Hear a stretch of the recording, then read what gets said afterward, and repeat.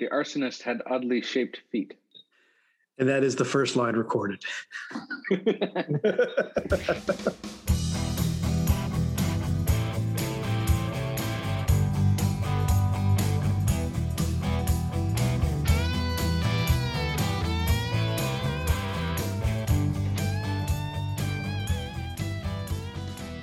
Hello and welcome to the first episode of Cinema Decon, deconstructing and overthinking the movies of our younger years. My name is Steve Epley, and on this podcast, we will revisit the movies that we keep in the back part of our minds as flawless masterpieces, untouchable by any criticism, and hopefully they stay that way. Join us as we rewatch a randomly selected movie from our list of 300 plus from the 80s, 90s, and 2000s. A little about myself. I come from a small town in Illinois where I developed a sincere affection for many classic movies as I grew up and then went on worldwide travels. Eventually landing here in Atlanta, where I met my co-host and partner in pop culture, Aaron Harned. Mr. Aaron, tell our listener about yourself. Thanks, Steve. Well, I come from the wonderful world of Oz, also known as Wichita, Kansas. Grew up there, high school, college, etc. Did a lot of world travels for a while, and just like Steve, I ended up landing here in Atlanta through some mutual friends, and that's how Steve and I met. Basically bonded almost instantly over pop culture, nerdology, geekhood, pretty much anything movie, music, TV related. 15 years later, we decided to actually talk about it openly. Or live, for that matter. Live, recorded it in front of a studio audience, at least. Yeah, Aaron and I met through work and eventually went on many travels together, in and out of several countries. At its core was always just movies, talking about movies, quoting movies, and somehow comparing every situation we were ever in to a movie. Yep, we have spent many a night in the same foxhole, discussing movies, TV shows, pretty much anything pop culture. There have been several conversations entirely in movie and TV quote. Yeah, for me, it was either the old VHSs from the local gas station rental back home in Illinois, or even better, the hard drives overseas that had a plethora of quote unquote legal movies. I'm sure they were all acquired in the proper format, but a lot of those movies are where I caught up as far as the late 2000s, the shared hard drive. Of course, as we all know, everything acquired overseas by military and defense contract personnel is completely legal and above board. But I'm with you. It started at way early days, way even back in the days of the wonderful Sony Betamax. See, I never had the Betamax. Yeah, the Betamax didn't live long in our household. We eventually got a VHS because that's what all the cool kids were doing. And Sony went the way of the dodo, unfortunately. It was a much nicer format to play around with at the time. But that's what happens. I got lucky in 1990 when we moved from one small town to another, but I had a friend who had the magic black box, who was building his library. And so at 10 years old, a neighbor down the road had just any movie you wanted, with just completely ripped from the local, not Blockbuster. That takes me back. Growing up, like in the high school eras, I had one of my best friends, Molly, that worked at our local Blockbuster. So we basically lived in and out of that Blockbuster every weekend. I honestly remember growing up and hitting the local. We didn't even have a Blockbuster by our house. It was a one-off like movie gallery or Hollywood Video, I want to say. And I'm pretty sure I ran through the entire collection of Friday the 13th, Halloween, Nightmare on Elm Street, Evil Dead, pretty much all the campy 80s and early 90s horror movies over and over and over again. There may or may not have been a few Transformers the Animated Series rentals. Pretty much anything I can get my hands on. And the movie. My first horror movie rental that I remember was Ghoulies. And there's a reason for that. This is in 1984 when it came out on VHS. So I was 4 years old. My parents rented me Ghoulies. But there's a reason. Because my older cousin recommended Goonies to my parents that they should rent that for me. Mistakes were made. I have not watched it since, and I hope it's not even in our list. I don't know if it is, but I don't think so, but I might have to add it just because of that soundbite. I may have to add it just because I eventually watched Goonies and fell in love with it. But yeah, Ghoulies was not what we were expecting. Yeah, this doesn't sound right. It would be even funnier if it was in the Goonies box, but had the wrong tape, like would happen quite a few times back in the old DVD and VHS rental era. Well, in my little town of 300 people at the time, there was only one place to rent movies. That was at the local gas station, Jack's Gas. And if you could get any sort of new release out of there, that was an event. They usually had 2, maybe 3 of the new releases because there was only just, a single, 3 feet of a wall of just a couple movies to rent. That was it. And then, say 10 years later was when we got our Blockbuster imitation, which was called Video Vision. And there you could rent Nintendo games too. So that was big time. That reminds me of another story like from my childhood when I was in maybe the end of elementary school or early junior high. There was another friend of mine. I honestly can't remember his name now, but his parents ran the little one-off video center store down by my father's house. So he could just walk in and take anything he wanted at one point. He may or may not have slipped in some more mature titles from time to time. I, of course, being the gentleman, never partook in any of that. Any of the other movies, we ran through a lot of movies and a lot of obscure Nintendo games that I would have never paid to rent at the time because they were just really weird stuff. Did you have the old video store that had the saloon doors in the back or the curtains? Now that I think about it, you walk by and you just kind of try to sneak a peek 15 years later through. And looking back on it, I remember thinking, oh, yeah. The obsession started way young with just an absorbent amount, a plethora, if you will, of availability of weird and odd movies almost for free. And that got me started. He's actually the one that got me. I remember the first movie we ended up watching was Tremors. And we actually grabbed the TV and hoisted on top of a building to watch it on the building to get the whole feel, because in a lot of that movie, they're all standing on top of buildings. That kind of gave it a little, not Inception. Authenticity. Yeah. It definitely put us in the series because it wasn't the first time I watched it up there, but we watched it maybe the second time up on an actual roof. So at a minimum, this podcast gets us the ability to rewatch all these old classics. I mean, it's really the point of it all. All these other things about, developing our, does something hold up or, is this joke bad now? It's really an excuse to watch old movies and talk about them. Yeah. And hopefully some people listening and enjoy the conversation. Yeah. I'm basically using this podcast as an excuse to just continue binge watching all the movies and my kid as from when I was a kid, and under the guise of making sensible dialogue about them later, most of which I just make up off the top of my head. There are a lot of classic movies that my wife has no desire to watch with me. I love her, bless her heart, but she has no desire to watch some of these old absurd, comedies or relive my childhood. That's fine. Yeah, I disagree. She is required to listen to the podcast and provide a 5-star review on iTunes. Well, you got to have standards. So I reach out to Aaron. Hey, want to start a podcast? We're going to watch old movies. Yes. Twisted my arm. Many, many, many seconds of deliberating on that. So the way I was envisioning this is, so you got a little bit of intro music, and then hello, welcome to the whatever episode, Cinema Decon. You give a greeting, then we give a spiel of what we are. Especially this first one, we'll probably talk a little longer about what the project is for and what we're trying to do. In my vision, I was at say sometime in our late teens, in the 20s, is where we develop actual taste. Much of what we're going to watch, we haven't seen since those late teens, 20s, since that turning point. Like I said, about 26 of them I haven't seen at all. Yeah, there's quite a few other ones you had that I know of, I've heard about. They never made it into the rotation. There are lots of good podcasts out there as far as that do this already. And you listen to one, you're like, they're missing this, or oh man, they're so wrong about this scene.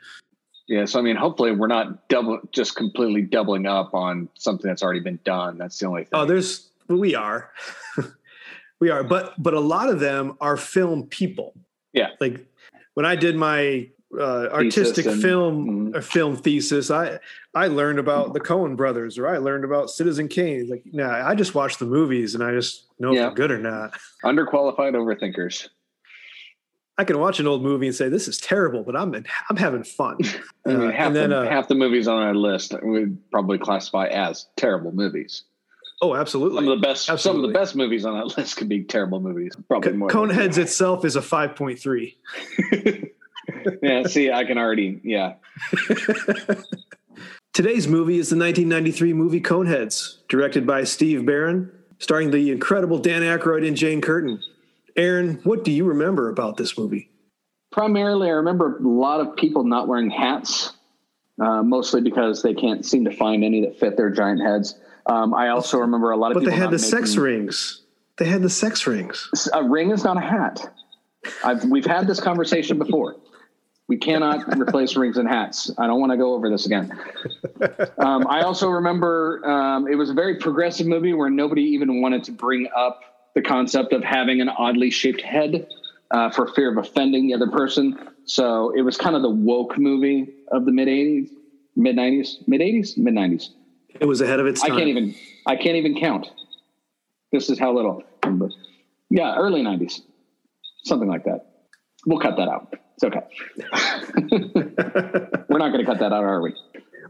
So do you remember seeing this movie at all? Yes, I do remember the first time seeing this movie. I actually saw the movie well before I saw the original skits on SNL. Because back at that time, I didn't really listen to SNL that much, I didn't watch SNL that much. Looking back, it surprised me because when I did start watching SNL, it was the original crew for the longest time, and it was always renting the VHS. Of them.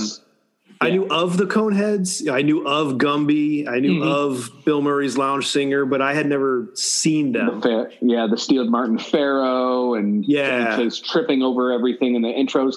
That's how I got introduced to SNL. You had the great stuff back then with Wayne's World and then Coneheads and the Pharaoh. But I had not seen any of that before the movie came out. So I was definitely behind the times. So this was definitely a home rental for us in the early 90s or mid 90s. I just remember seeing it. I remember seeing the VHS box, the family watching it, mom not laughing, dad laughing. And I absolutely remember watching this by myself. This would definitely not be something like my mom would have been watching. I could see my dad laughing at this, but not my mom. There's only a few things a few little standout things I remember from the movie itself.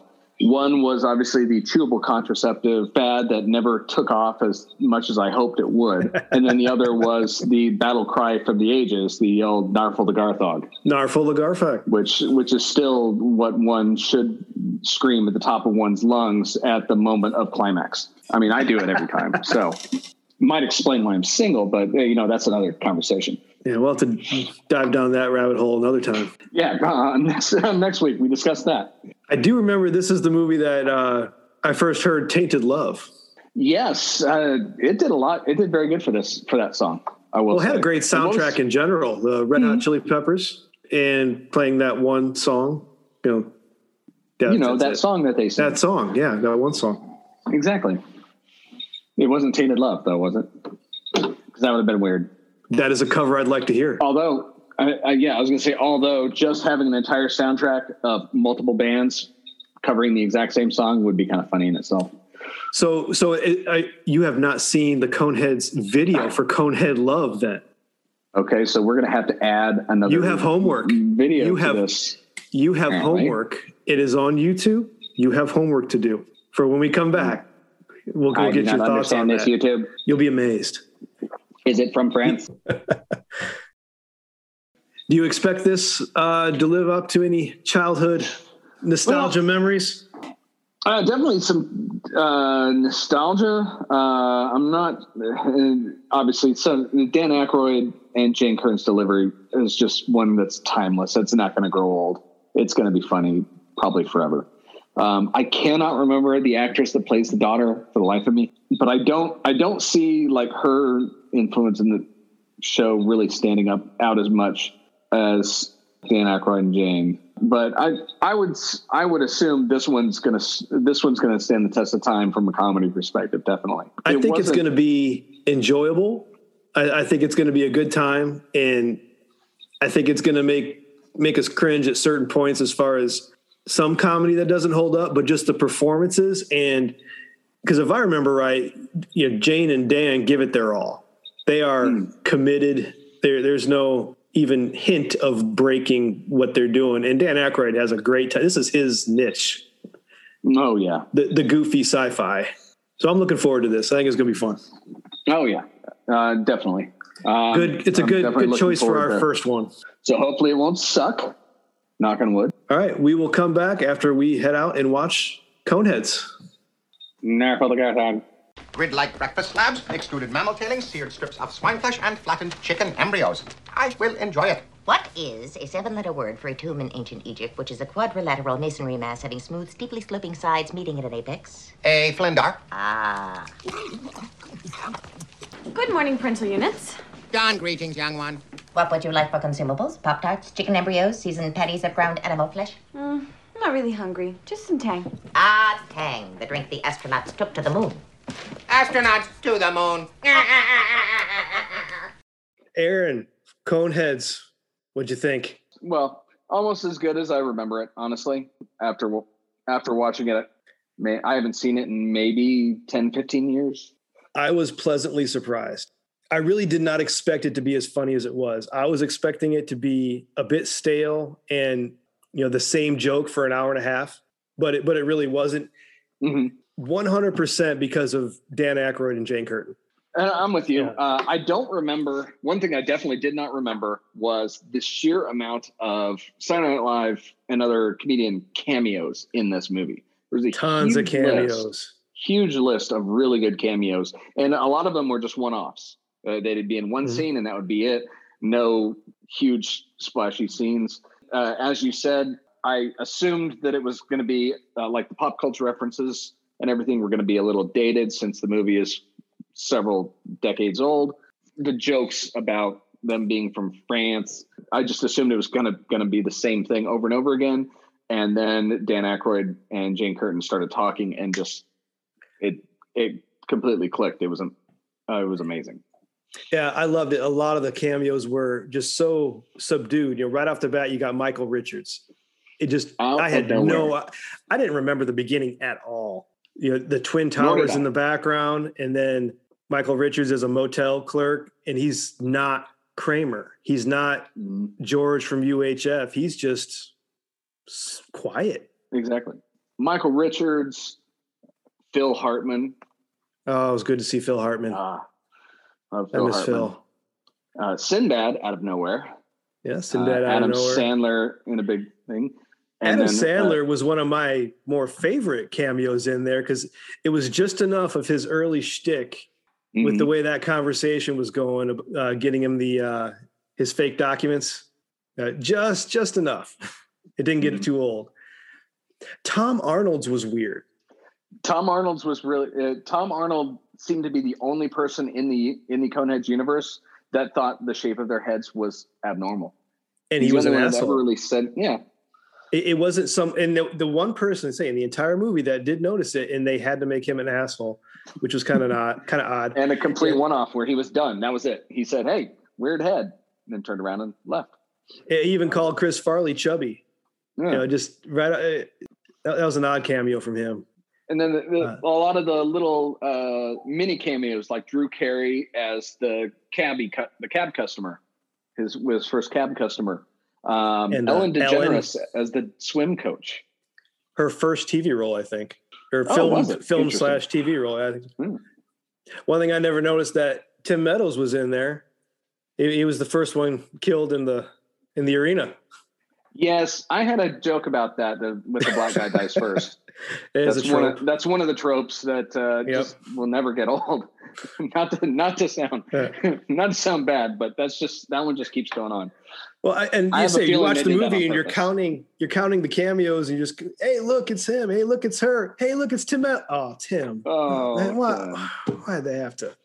And then they threw in Jason Alexander with hair. I almost didn't recognize him. Hair. Hair. I like how they make his toupee a joke, though. Turns on the lawnmower, he's holding it. Yeah. I honestly wouldn't have recognized him if it weren't for his voice. But to me, the two that I like the most, aside from obviously Dan Aykroyd and Jane Curtin, is the dynamic that Michael McKean and David Spade had. I have so much love for Michael McKean in this movie. He was great. He is very dedicated to being that, that corporate, not like government, really. He's that government agent that must get his guy, and he's not breaking that at all until he gets a promotion. And he's like, yeah, screw it. And then he's, whoop, see you later. Yep. It's like, oh, I know that guy. I know that guy well. And then, like you said, off to the side, David Spade, we know that guy very well. That character, he is the corporate lackey. The corporate lackey, the corporate kiss ass, tries to take credit for literally everybody's work. It's like, ooh, he's not in a good mood. You better give that to me. And, oh, hey, sir, look what I found. One of the funnier scenes I remember from those two were, I want to say it was near the end after his promotion fell flat at the hands of another SNL cameo in the name of Kevin Nealon as a senator in charge of INS. Yeah, after he's kicked back down to have to solve this INS issue with Family Conehead, he and David Spade pose as Jehovah's Witnesses to try to get invited into the Coneheads' house and basically question them. And it immediately made me flash back to another Michael McKean movie, Clue, with the Jehovah's Witness scene at the end of that. The kingdom of heaven is at hand. Told you I didn't shoot him. I'm going to go home and sleep with my wife.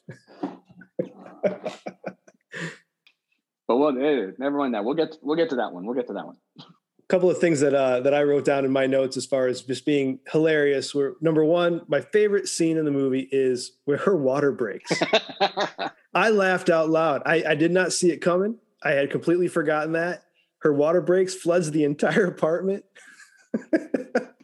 Yeah. I have 2 kids myself, seen this process, and it was funny.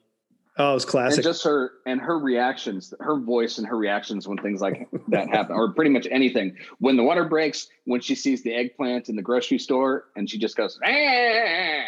Now that I put a note by, because she's been there for she's been in New Jersey for over 15 years, and she hasn't seen an eggplant yet. Or 7 Zurls, if I recall correctly.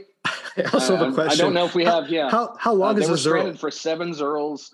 Well, let's see. So like let's 2.5, 3 years? It's like 2.5, 3 years. They were stranded for 7 Zurls, and by the time they got there, the daughter is 16.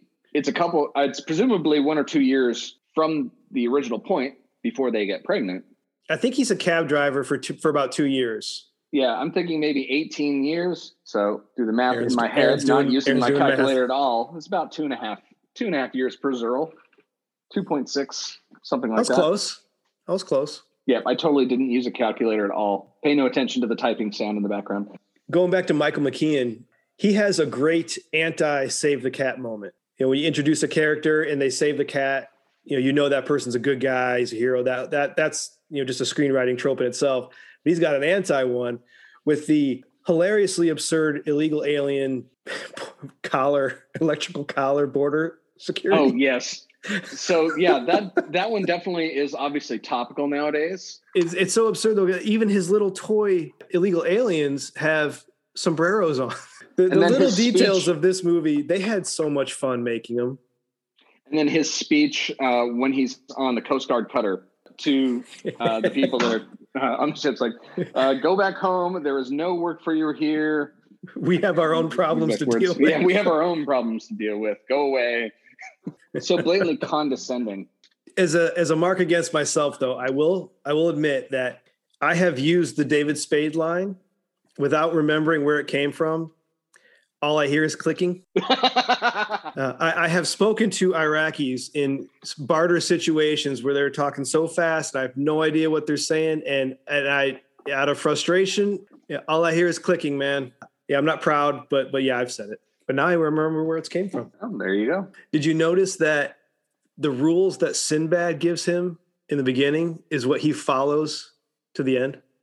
Yes, I have that listed. Look good, be your own boss, and cash only. Don't get tied to a desk. Yeah. And that's what keeps him off the grid. He's his own boss, and he only takes cash. That's what keeps him off the grid, and he can use his own name, Beldar Conehead.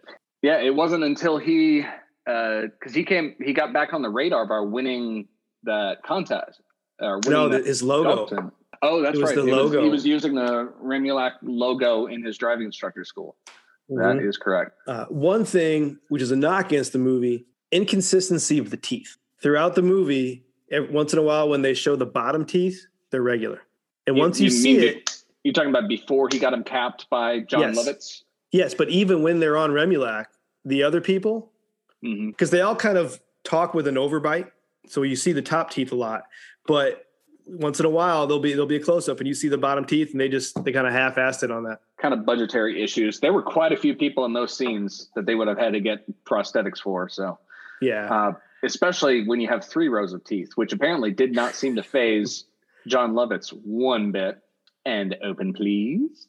Who was not wearing a mask as a dentist. And close, please. Having to, and when he opened his mouth super wide to where he couldn't fit the nitrous mask over him, he just shoved it into his mouth. Which looked really good from a special effects, just a little bit of practical, the prosthetic there for the dentist chair. I loved that. So much better than the Subway sandwich. That looked bad. However, I have a note on the Subway sandwich joke that no one in the movie made. Just is it about her or about Chris Farley's mom? Both. Also, yes. But there was the other one. As speaking of someone that has not specifically gone through childbirth yourself, obviously, but has a family, how closely would you relate the Remulac childbirth phase? And why in God's name were 2 of his employees taking pictures in there? That's all I want to know. Because that was very violent. They all thought it was normal. Except when... That seems to be a trend. Except there was the Sinbad line. Get it off me. he got sprayed during the birth. Oh, man, that was crazy. Other than the nurses fainting. There was the one scene, the nurse walks in, and then the camera stays still. The nurse walks in past the camera and then just backs away slowly.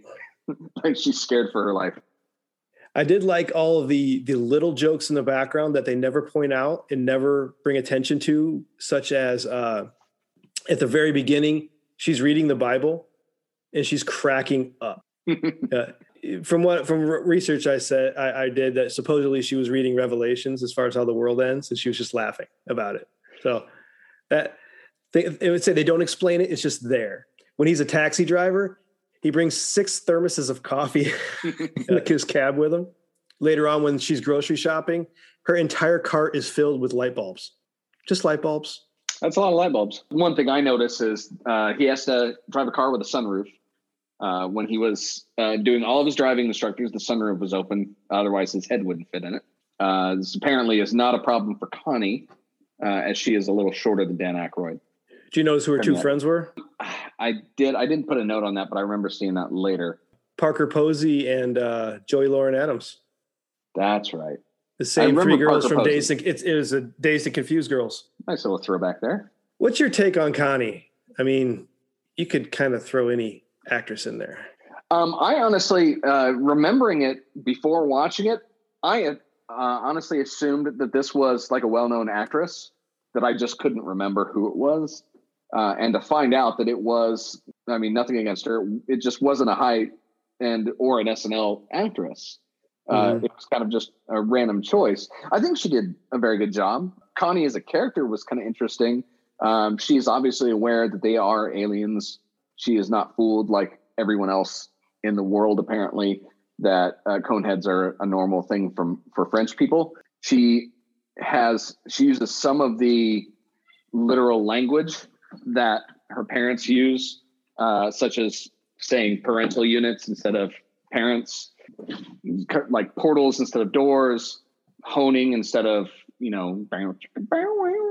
other than that, she's basically like a model of a first generation immigrant to where she's grown up in this new planet. That's showing the next generation of assimilation in there. Yeah.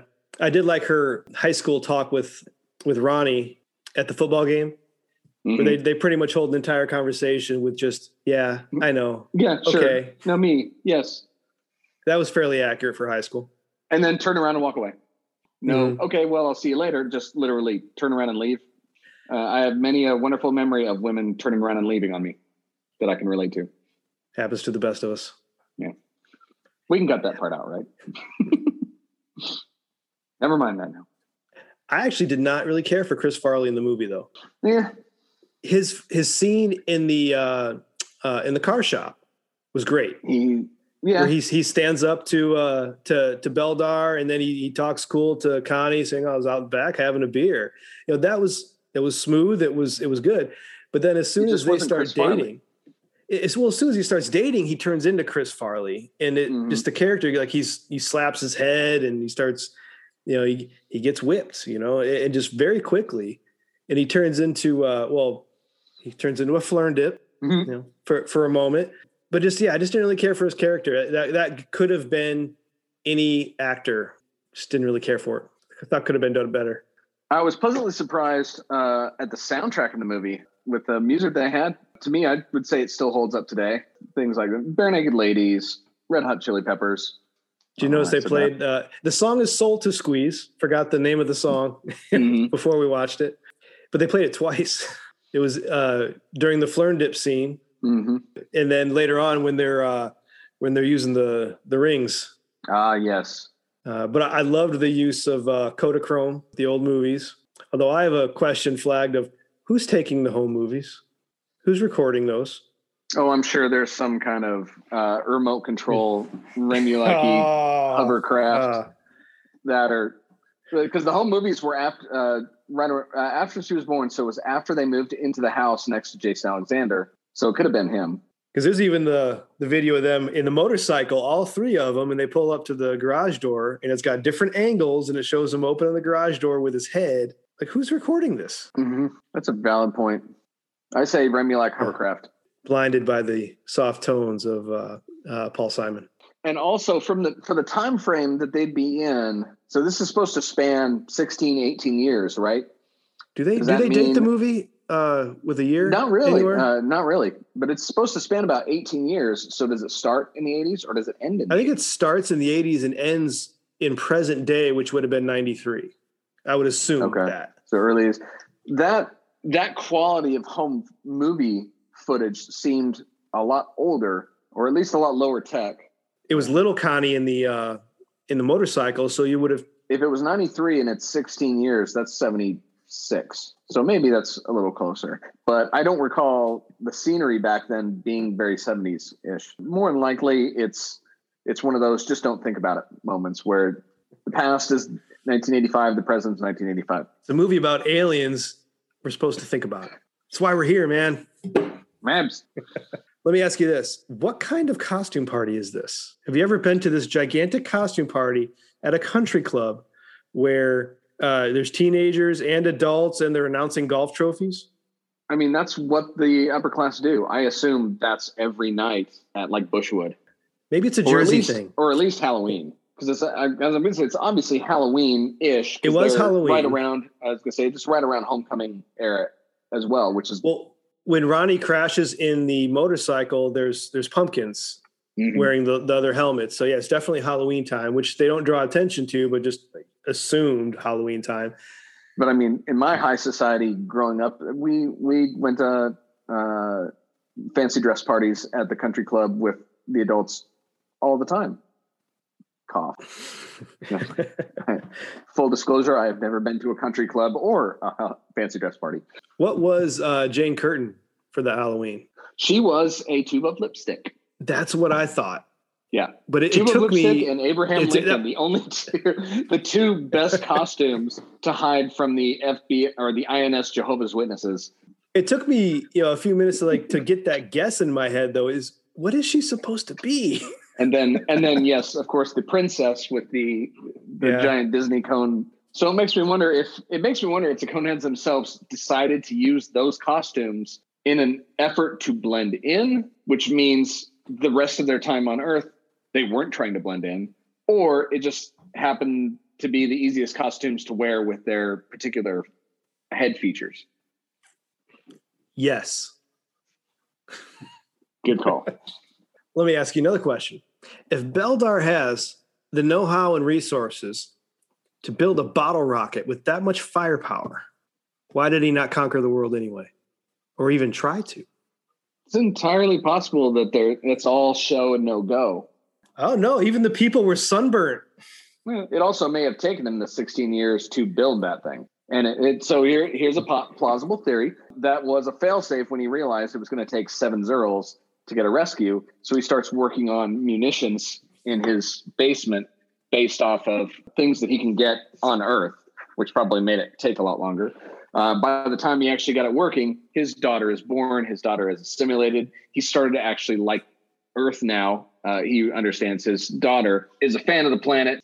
And maybe that's when he starts rethinking this whole let's conquer Earth, and it starts thinking more of let's just get back home, because it isn't until the end where he realizes, okay, well, let's just stay here. This week in Aaron's Theories, new segment. This is my new Unsolved Mysteries. Although the fireworks scene did give us Beldar smoking a cigar, so I can appreciate it. Which I honestly expected him to smoke in one giant inhale, very similar to the Subway sandwich. I wanted him to turn around, hand him that cigar, and just go, and then pick another one out. Oh, that'd be a waste. That's entirely what I expected. But yes, I do remember the entire pack of cigars. I mean, the biggest laugh I got was probably the Subway sandwich and the ensuing comment from Chris Farley about his mother. Because there are several levels to that joke. There would be a lot to unpack on that particular statement, yes. Yeah, we all saw it. We all know what it meant. No need to go into it. There are many, many different levels. They're like layers. Is there anything you didn't like in the movie? Aside from, as you mentioned, like Chris Farley's character, not so much Chris Farley, the actor, but Chris Farley's character. I think that could have been a little better with a different casting choice. I like Chris Farley, just not in this particular moment. One of the weird scenes that just looked really out of place for me, maybe it was just, and obviously it fits in because it is on an alien world, but when they're standing around the High Master and going through all the spoils of Earth's not so much conquest, but safari up to this point before the attempted conquest, when he's handing over all the things, obviously there's the curtains encircling everybody in the background. And then once he'll hand something to the High Master, a guy will like float down on this curtain, grab the thing, and then just float up into nothing. Like, that was odd and never explained. Is that their job? Do they just hang around there to be human elevator or like Remulak elevators to a storage room up in the ceiling? What do they do with that? Remulak itself is odd in general in their evolution. I mean, they have interstellar travel, they have firepower, they have crazy communication and tech skills, but then they're still terrible doing court system. They're still doing gladiator style trial by death, in which obviously the Garthog that is to be narfled reminded me of a very stripped down version of the Return of the Jedi Rancor with a nose ring. Well, yeah, because he's street. Yeah, he's hard. He's edgy. Yeah, this is the 90s. This isn't the 80s anymore. He's seen things. Thing that I was sad to see was the fact that the condom chewing gum never actually took off. I assume that was going to be a huge fad through the mid-90s. Never really happened. That was pretty funny, though. The running joke of just the blowing bubbles with the condoms. David Spade's reaction to the High Master chewing the condom was pretty great. One thing that I completely did not remember at all and kind of surprised me was the shower scene in the country club where Beldar drops his towel and walks away. And you get to see a full rear shot, Remulak backside. A little disturbing. We saw way too much Aykroyd in this movie. That plus the arena fight scene. There's a little too much Aykroyd in that one as well. I mean, did they have to wear just bandages? Weird choice. Say, if you think back to like the Roman gladiators, they wore similar, but they at least also had armor. The weapon choice was a little odd too. Everybody got a straight stick and a handheld hook that looked like an eagle talon. Basically, a little plot armor so that Beldar could eventually build his own driver, or which wedge, was a good throwback to his winning the golf trophy. So that was earned. So that's some character development. Character development wise, I think Beldar had a solid arc, all because of his daughter. I mean, he turned into a great father. You see him driving around the teenagers, gritting his teeth. He made his daughter happy. And then, as he says in the end, he gives her the world. Yeah. The one big lesson that I learned from this movie is that if you're on the run from the INS, do not live in a house at the end of a cul-de-sac. That will definitely impede your chances of escape unless it happens 7 zerls after your initial call for help. But it's all right because no one's going to see that ship coming. No, of course not. They turned all their lights off. Well, they engaged their cloaking device. Yeah. Beldar did not. Do I have to think of everything? Man. I also have in here, I would love to see this movie as a darker movie from Seedling's point of view. Which, that covers two of the other questions, because that's the same thing to me, because this is a tale of an immigration nightmare from the point of the government official. So I can see this being kind of a film noir aspect from Seedling. Yes, Seedling, and I can't remember his assistant's character's name. Where is it? Eli. That's David Spade. Yeah, David Spade. Seedling and Eli in a film noir hunt across the globe for these putting together the illegal clues. Aliens. Yeah, complete with trench coats. Putting together and the clues.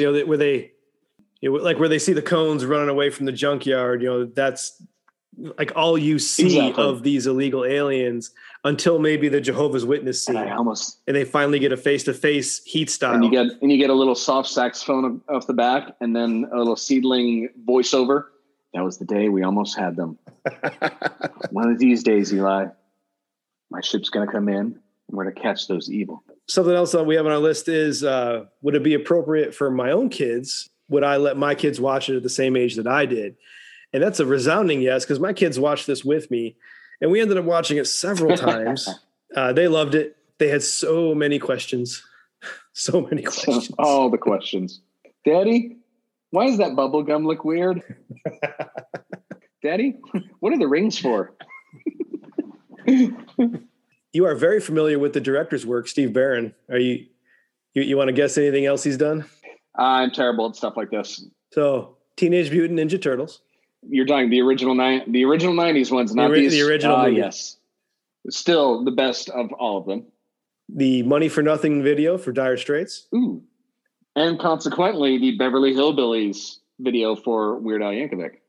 Take on Me from a-ha. One of the best videos of all time. And his pinnacle, Billie Jean, Michael Jackson. His best song. So this guy came from the MTV world before he moved on to the SNL and Turtles movies. Now I'm kind of hoping we pick Teenage Mutant Ninja Turtles for next, because I want to rewatch that. Speaking of music videos, did you watch Conehead Love? I have not yet. I have been a little bit busy. Don't. Is that going to ruin me for life? It's bad. They say they try to spoof a couple of other videos from like ZZ Top. I do remember seeing just the screenshot from YouTube. What looked very Robert Palmer-ish. And I've seen several people. Several people try to spoof that. Most of them don't nail it right. But it goes into a weird place when you have Connie Conehead in a operatic. She's like flying like an angel, singing this operatic chorus in the background. It's weird. This is when we get to the operatic section. One more thing I wanted to mention before we go towards our rating system. Are you familiar with the Nathan Pyle webcomics, Strange Planet? No, I'm not. Do tell. I'll have to send you one, but it has to be influenced by the Coneheads because he explains everyday things in literal long adjectives and long nouns, just as far as he'll walk outside. The glowing orb is bright today. Yes. That sort of thing. Actually, I do think these are the ones that you've sent via text a few times, the aliens. Yes. Mm-hmm. Okay. Then those I know. I just didn't know the name, but yes, those are great. Yeah. Just the they have to be influenced by this. So the way that we're going to be approaching our rating system is that Aaron and I will be giving a score of 1 out of 10, 10 being a perfect movie, 1 being absolute crap, 5 being an average run-of-the-mill movie. In order to make this fair, we're going to be adding in the IMDb score as a third person.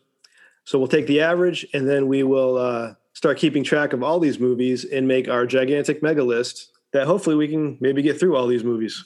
It'll also be a good way for us to score our own rating system against the quote unquote professionals to see where we stack up as far as having the same views on these movies. Because a lot of those, like IMDb, TMDb, TVDB, etc., a lot of them are based on literal like Nielsen ratings or box office ratings, which are more about how many people watched, not how many people enjoyed. So, and sometimes, and then you get into something like Rotten Tomatoes, which has two separate metrics for those types, which is a little more accurate in my opinion. So, Aaron, what is your score? So, for Coneheads? For this movie, all the nostalgia that it brought back, the wonderful use of all the cameos that they had, but not to an overbearing extent, the still topical humor, I'm going to give this movie an 8. Oh, wow. I'm a fan. I was not as generous. It's not as generous. I am going to go with a 6.5. Oh, so I didn't know decimals were a thing. Yes, decimals are a thing. Got a lot of movies out there. We gotta differentiate. Yeah, but mine goes to 11. And yes, you're not cutting that out. IMDb scores Coneheads at a 5.3. So by our scores combined, Coneheads comes in at a 6.6. By our scores combined. I think that's pretty fair, considering I gave it a 6.5. Yeah, this is just the kind of movie. I really like these kind of movies. It was just great humor. I was thoroughly entertained. And with my kids loving it, we watched it several times over the weekend. And each time I'm laughing at a different thing. Okay, so next we are going to spin for our next movie. All right. Let's get it going. All right. Big spin whammy. to win. Big money, big money. No whammy, no whammy, no whammy. Stop. 6. 6. 7's the key number. Not 6. Is. All right, we got to do this one over. You better not cut that. No, but I am going to cut it because I got the max as 10. I got it. No, yeah, I am doing it wrong. I got the max as 10. That's not how this works. That's not how any of this works. We got 351. I got set the max at. Okay. The number is 153. 153 on our list is Independence Day. Oh my God. This is going to be fun. Oh my God.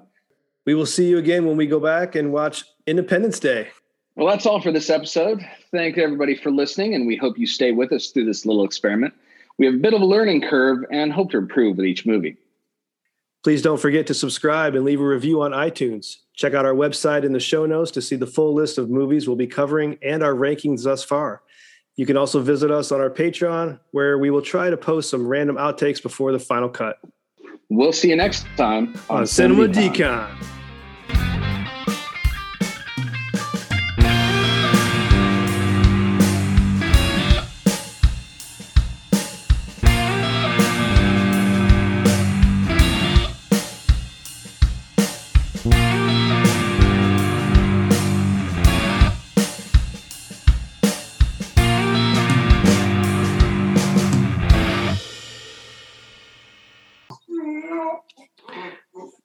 Dogs. Is that a giraffe? Is that a dying giraffe? It's Winston. Sounds like Stevie Nicks.